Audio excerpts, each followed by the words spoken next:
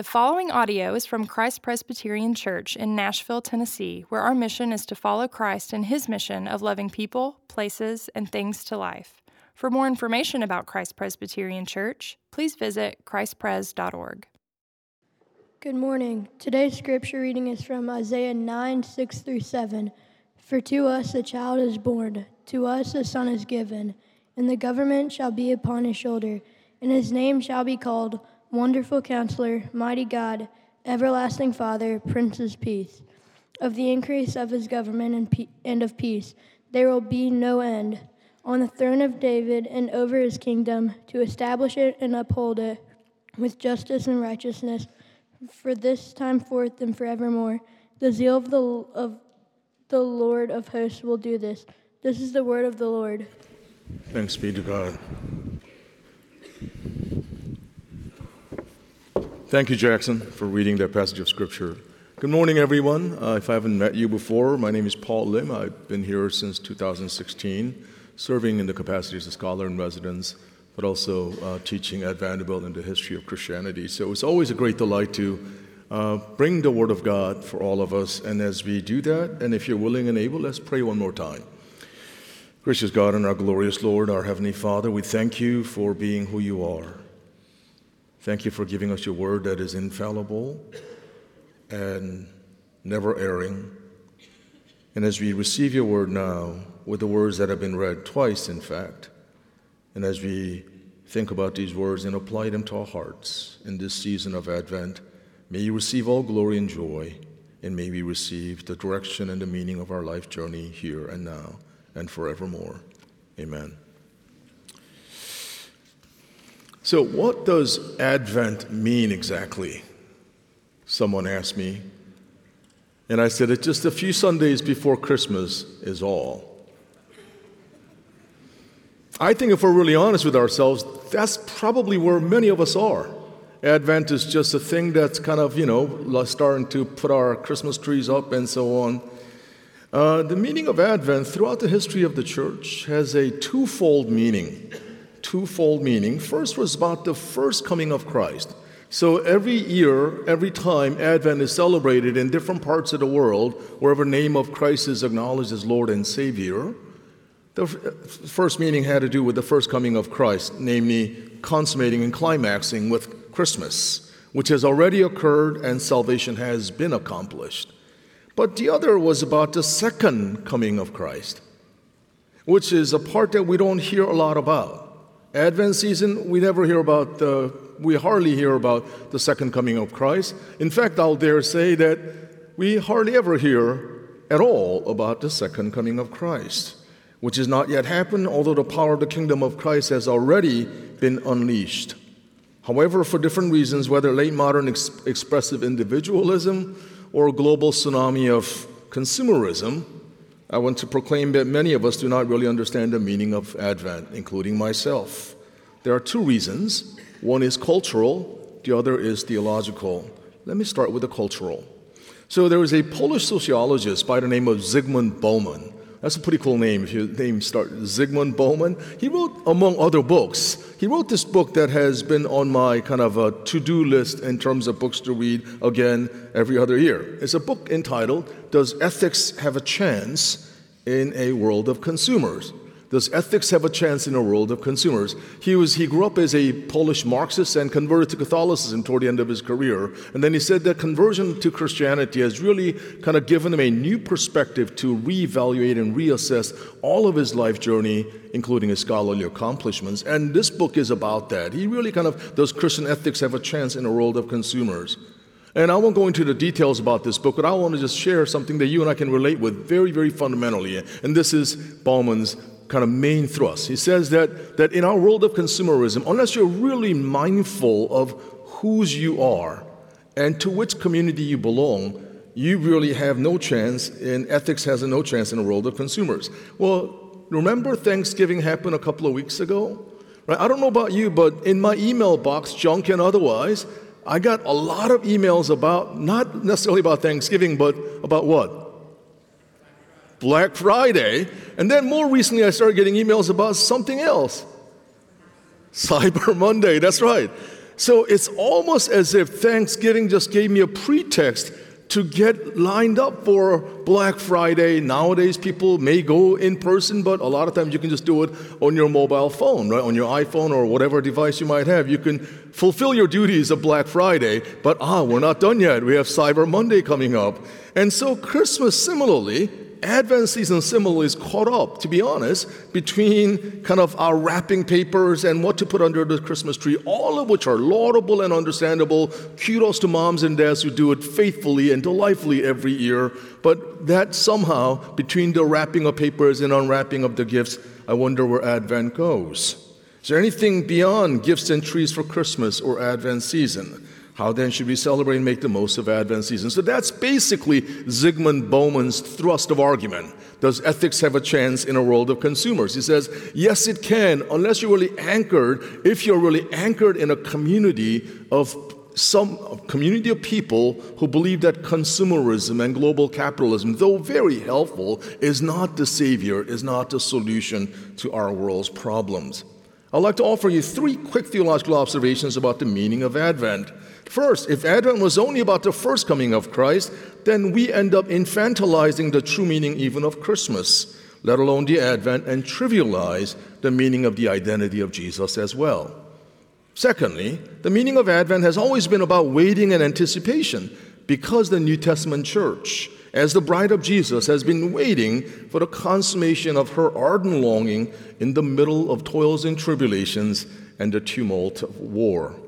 3, the meaning of Advent has to have the elements of the past and the future compressed in the present, based on the fact that the Lord, the God of Israel, did fulfill the promises regarding the first coming, as we have read twice. Did you know that? Did you know that we read Isaiah 9:6 and we heard it read twice as part of our first Advent reading as well as the scripture reading?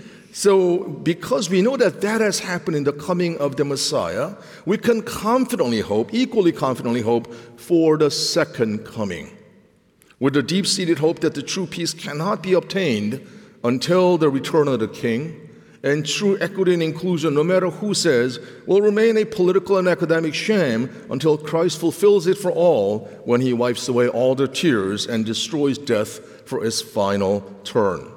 So with those things in mind, let's jump to today's text, Isaiah chapter 9, 6, and 7. From today's text, we glean 3 points. The first 2 are prohibitions, and the final third is an exhortation. So the first point is, let's not isolate the text. Let's not isolate the text. Second point will be, let's not insult the Lord.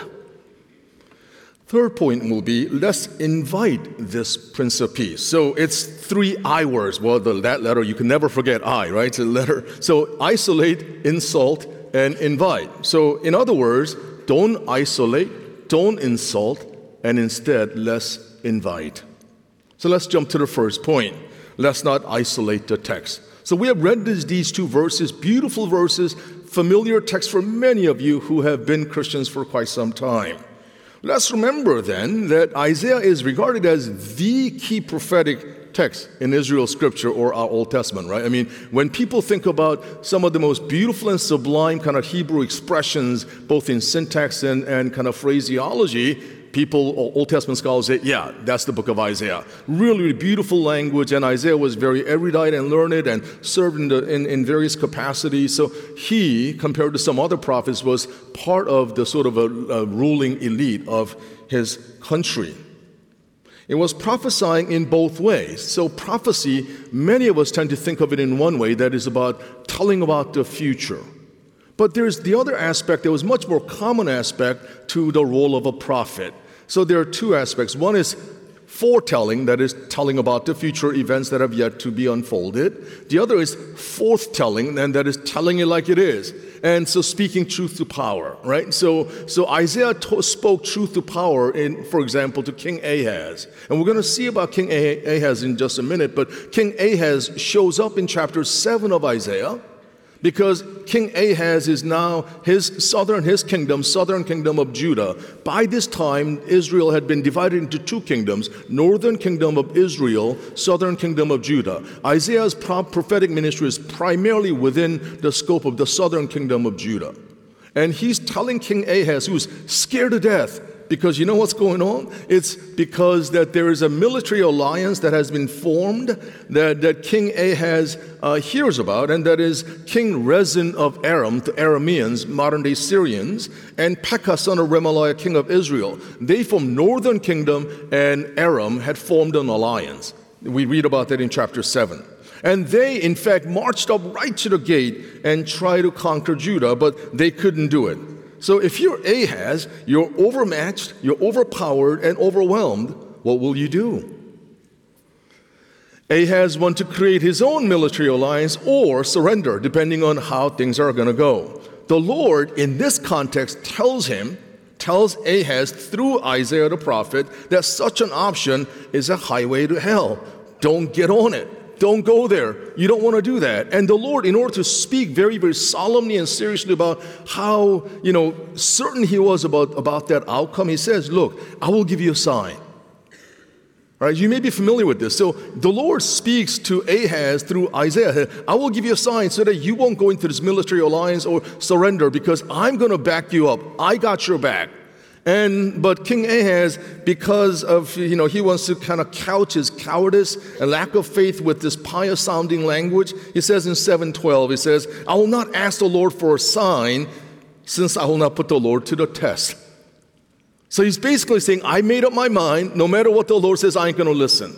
And this is what I mean by not isolating the text. We need to understand 7, 8, and 9 together to get a picture of this beautiful picture of foretelling of the events that have yet to come in the fulfillment of this kind of Davidic/messianic dream that people have had. We want somebody to come, not Ahaz, but somebody who's going to be bigger and better and more faithful and more obedient and more peaceful and more just. So we come to verse 14 in chapter 7 of Isaiah. The Lord says, therefore the Lord himself will give you a sign. And some of you may be able to fill in the rest of it. The virgin will conceive and give birth to a son. And we'll call him, who? Emmanuel. You get it? You see, this prophecy that was given was actually the Lord saying, okay, since you're not going to receive a sign and you're not going to be obedient to my warning, I will give you a sign. And the sign will be a child will be born, and a virgin will be with child. And the word there, Alma, has been debated throughout the last 2 millennia between the Jews and the Christians and among Christians about who is the referent to this. Well, for the New Testament church and people who follow the ways of Jesus, they have this canonical text called the Gospel of Matthew. In the very first chapter of the Gospel of Matthew, in verse 22, it does something that was really remarkable in my view and in your views as well. It says that it takes that text, says, what happened to the birth of Jesus was to fulfill what the Lord has said through the prophet. The virgin will conceive and give birth to a son, and they will call him Emmanuel. All right, sounds wonderful and predicted. You say, yeah, of course, that's what you will hear every Christmas season or Advent season. But I want you to really think about this. I want you to really think about, how did Matthew get this? How could, if you actually Google this phrase, scroll of Isaiah, manuscript of Isaiah, you will see that there are no chapter breakdowns. There are actually words are just jumbled together, they're lined up together. And how did Matthew understand that this is actually, that verse is a fulfillment of our messianic longing? I can only say that it is the work of the Holy Spirit who has inspired, say, Matthew, the prophet Matthew, the apostle Matthew, and gave him that insight to see that all of Israel's longings will be fulfilled in a child, about whom we will say in just a little bit more. But so chapter 7, there is a prophecy uttered. In chapter 8, again, there are no chapter breakdowns in the original text, but we have created it to help us our reading practices. We read about the societal and cultural collapse. If you're in doubt, read chapter 8, you will see, which is highlighted by the fact that, wait for this, that the people of Judah are more frequently consulting mediums and spiritists. It says in chapter 8, believe it, don't believe it, read it, that'll be the chapter reading for your day, rather than consulting God's instruction.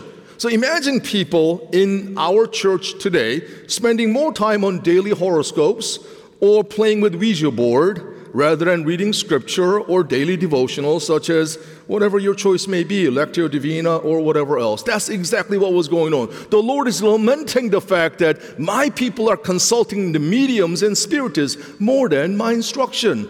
And this is the kind of the situation that they're in. Then we come to chapter 9, today's text. So chapter 8 ends with a solemn prediction that if people persisted in their ways of not taking heed to my instruction, but rather going to the mediums and spiritists, so anything but God, they will inescapably end up with distress and darkness. In chapter 9, then, the Lord promises something. The Lord promises that the people walking in darkness and mired in distress will see the light and experience deliverance. But again, how is that lifting of darkness and distress to take place? It says, as we have read today, it'll take place through a birth of a child. Birth of a child. I don't know what that means, but all the moms in this room, expectant and past moms or current moms, you know what that feels like. Remember your childbirth. There's an expectation what this child will be. And remember the first mom written about in the Bible? What's her name? Eve, yes? Remember her first expectation, her first pregnancy? And you know, she names him, says, what? Cain means that with the deliverance of the Lord, I have delivered a child. With the help of the Lord, I have delivered a child. The name Cain actually means that this might be, she was expecting and hoping that this child will be the one who will crush the head of the serpent. But you know what? The only head that he ends up crushing is tragically his own brother's head. So throughout human history, the birth of a child was marked both by anticipation and kind of dreams. But this field of dreams of pregnancy of many, many moms, regardless of age and culture and civilization, has also met with lots of broken dreams and unfulfilled dreams. Some pregnancies do not end up with child. Some pregnancies end up with children who are not going to listen to moms and dads, but do their own things. But here, in this text that we have read, it says God's deliverance will come through a birth of a child. So in other words, this text is part of a longer and larger prophecy about what God of Israel was about to do with and in the lives of Isaiah, Ahaz, and all the peoples of Judah. God calls for fidelity to his instruction. God promises protection to the people of Judah. God warns that failure to keep close to the Word of God will result in the loss of identity, independence, eventually exile. Yet, amid all the present or future experience of failed field of dreams, God comes through and says, you are still mine, and I'm not done with you yet. And that's kind of the meaning of this particular prophecy. Don't isolate this text. You know, and we'll say more about this text, but also let's not isolate the text of your life and my life. Some of us might feel that this has been a very, very tough year for one reason or another. Some of us might feel like God knows, but does the Most High care? So God knows, but does God really care about me and my story and my text? That's exactly the lament of the people of God in Israel in Isaiah's times. The Lord promises himself. His presence, his provision is what he promises. And it says, don't isolate this text. You need to see it in light of who I am and what I'm about to do and what I've done. Don't isolate your life story and text from the Lord's story. The text that says he's writing and he's writing in and through you right now. The story that he is writing right now. You matter because you belong. With that in mind, let's go to the second point. Let's not insult the zeal of the Lord. In other words, each time you encounter the living Word of God in Scripture, you have to decide. Right now, you have a decision to make. All right, let me say that again. Right now, you have a decision to make. You have read Isaiah 9, 6, and 7 read twice, not just once. You're hearing the word of Isaiah 9, 6, and 7 explained in a bumbling way, but trying to be faithful way by a guy named Paul Lim, and you have a decision to make. The decision you have to make is, am I going to believe the written Word of God? Am I going to believe this? Because every time you hear the Word of God, you have a decision. Right now matters forever. Because these daily and hourly decisions we make in the power of the Holy Spirit will form habits of behavior and belief. Right? They matter. think of, I've seen a student, I hadn't seen for about a year and a half, and he looked completely jacked. I said, what happened to you? And he said, have you heard of this thing? I said, what thing? And what is that thing that people do? It's like there was one on Belmont Boulevard, the Iron Fit, CrossFit, thank you. Yeah, Iron Fit, okay.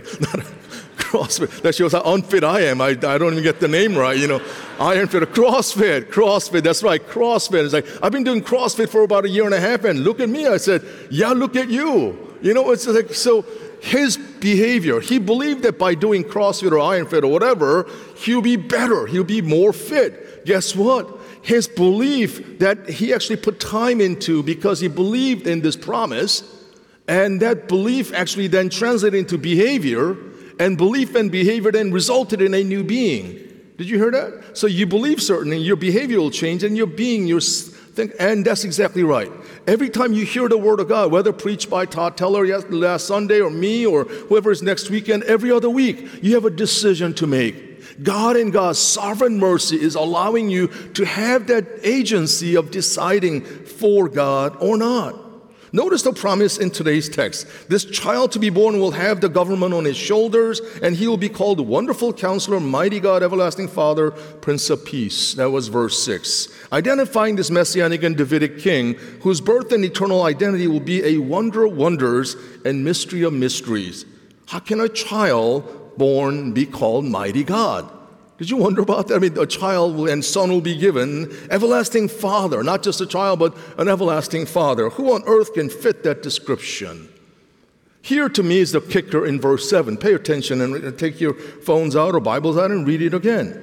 In verse 7 it says, he will reign on David's throne and over his kingdom, establishing and upholding it with justice and righteousness from that time on and forevermore. And the final sentence is this: the zeal of the Lord Almighty will accomplish this. So the second point is, let's not insult the zeal of the Lord. The Lord is zealous about something. The Lord really is wanting to do something. The Lord is really wanting to accomplish something. And my point here is that let's not insult God by saying, okay, you're not going to accomplish this. Put bluntly, Isaiah is saying, you all think this sounds crazy. You all think that this child born will be the Prince of Peace and he will be, a mighty God and everlasting Father. You all think that this is nuts because this ain't going to happen. So let me remind you of all that's going to be accomplished. This amazing and unprecedented feat is nothing less than my zeal. God is saying, look, you find that hardly credible, and I get it. I see that you or your nation is under siege. You may not even have independence, come 100 years, and you have every reason to be scared. You have every reason to be deeply in distress. You have every reason to be in darkness. You have every reason perhaps to be worried about your financial status and your national security, your personal kind of relationships, and all of these things. You feel utterly alone. You feel unheard. You feel uncared for. And God says, you know what? I know, and I see you.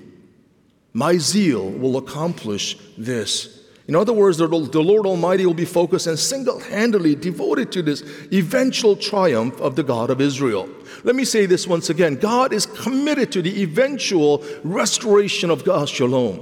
Just as God created everything and God saw everything, and God says it was very, very good. That divine benediction that we heard in the first pages of Genesis, we will hear again in the final pages of Revelation chapter 22. And God will wipe away all of our tears. God will say, you are mine and I will never leave you nor forsake you. And here we are together. Final closure and climax of relationships. So let me say this, let's not insult the Lord's zeal just because it has not happened. Let's not insult the Lord's zeal by saying it'll never happen. Just because I don't see it, let's not insult the Lord's zeal by saying it can't be true. A lot of us tend to think that. A lot of us begin and end with our own kind of intellectual capacity, and if it doesn't make sense to me, it can't be true. Do not insult God. Do not insult Google. Just because you don't understand it and you kind of put in the phrase and something pops up. I don't know about you, but before we can say in God we trust, I'm almost tempted to say in Google I trust. Because every time I Google something, millions of results will be popped out within like 0.63 seconds. If I can trust Google, how can I not trust God? If I can trust the zeal of Google engineers, how can I not trust the engineering genius of the Lord of Israel.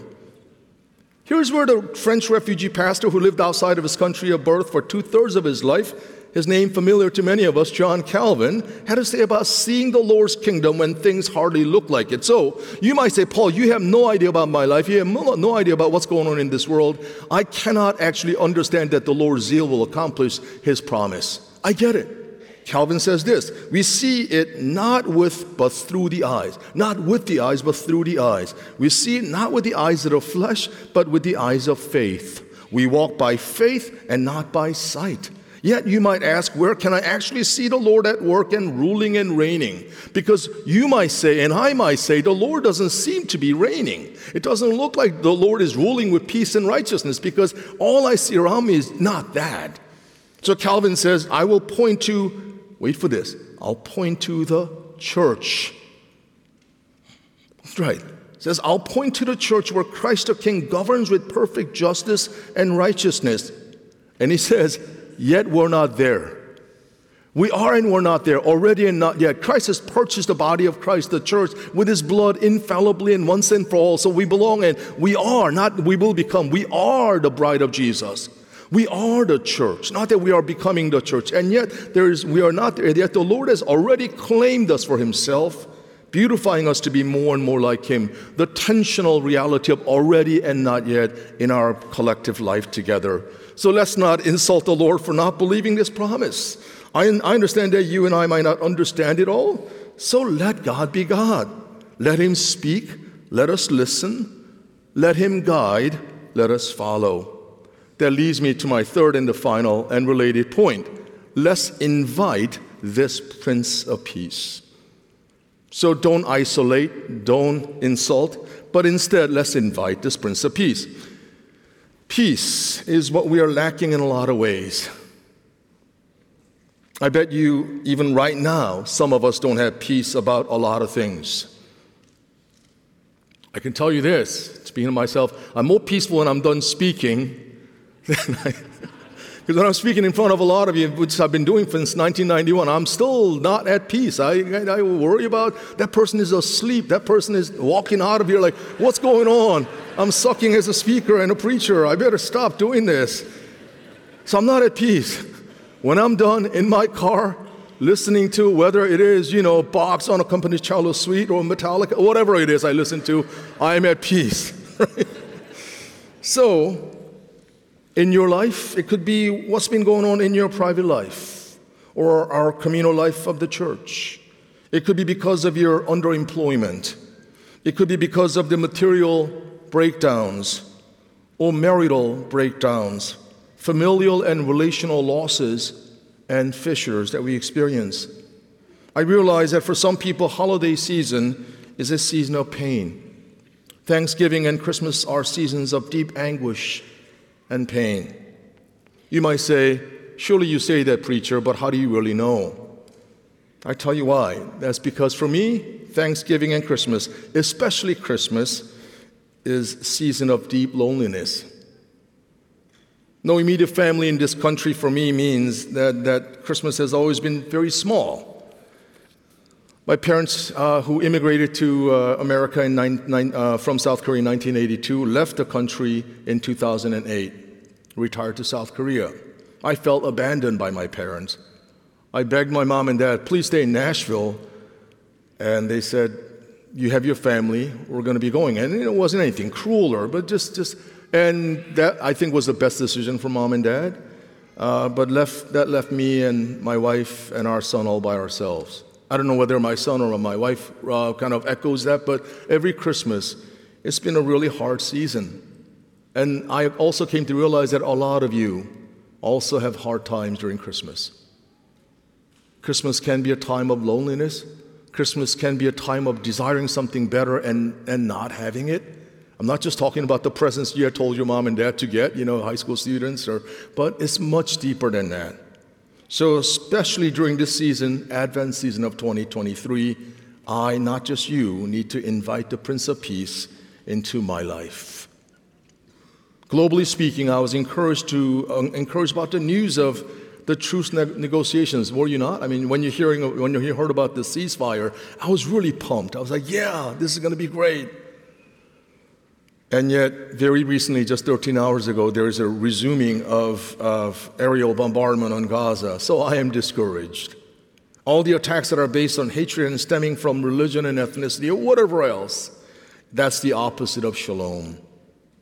And yet the Bible declares for us that he is and will be called the Prince of Peace. He accomplished that peace by his own violent death, by execution, by surrendering himself to the will of the Father, by surrendering himself to be crucified in the Roman hands. This lamb who looked as if he was slain becomes the only one who can open the scroll of human history, as Revelation chapter 5 talks about it so poignantly. We're looking for that Prince of Peace to return, and that to me is one of the key meanings of Advent. Let me finish with this illustration. So when I was in college, one of the things that I did was I became a DJ. And, someone said, hey, you have a good voice to be a DJ? You be a DJ. I said, okay, how much does it pay? And I did it, and loved being that. So every time I speak, I relate to some of the things that I'm talking about with song lyrics. So the song for today is U2's Where the Streets Have No Name. How many of you know that song, Where the Streets Have No Name? Yeah, that is one of my favorite songs of all time. Here's why. Theologically, this is one of the best explanations of this eschatological glory that we have yet to see for ourselves. Bono, when he wrote this song, said, you know what? In Belfast, Northern Ireland, you can go to Belfast and you can tell what kind of religion that person might be, what kind of socioeconomic background they might be by looking at the street names. So street names have become reasons of division and discrimination and disenfranchisement. So Bono says, they wrote this song and said, I want to go where the streets have no name. Don't you? Don't you want to go somewhere where you're not going to be judged based on how much you make or how little you are, how tall you are, how smart you are, who you're married to, who you're sitting next to, who you eat with, right? Where the streets have no name. And Bono says, you know what? That's what our ideal is. And you know what? That's my ideal. I'm waiting for the Prince of Peace who, because of his work, streets will have no name. Your identity, poor, rich, whatever race, cultural background, none of it matters. And all of it matters at the same time. God has redeemed you precisely based on who you are. You know what? You're unique. You're uniquely you. Your DNA combination is not replicable to anybody else. That means God knows you individually. You're wonderfully and fearfully made. And God says, I'm making all things anew so that when we get there, streets will have no name. Based on the street names, you cannot tell. That's not only true in Belfast, but also true in Antioch and Belmead and Bellevue, right? And then North Dakota as it is in North Korea. It's a universal, ubiquitous phenomenon where, based on street names, we make that a rule of idea of our badge of honor. Where the streets have no name. I want to run, I want to hide, I want to tear down the walls that hold me inside. I want to reach out and touch the flame where the streets have no name. I want to feel sunlight on my face. I see that dust cloud disappear without a trace. I want to take shelter from the poison rain where the streets have no name. Where the streets have no name, where the streets have no name. We're still running, building, then burning down love. And when I go there with you. That's all I can do. So dearly beloved, I want you to reach out and touch the flame of the Prince of Peace. That the only hope that you and I have during this Advent season is not your bank account. The only hope that you and I have during this Advent season is not to be lodged in an individual person, human person, priest, pastor, presidents, or politicians, or whoever, right? No. The only hope that I have, the only hope you should have, is to be found on this Prince of Peace who says, I promise you myself. I will be with you. I am with you. You are forever mine, both now and forevermore.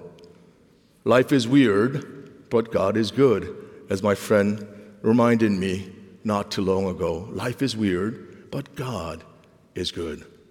Shall we pray?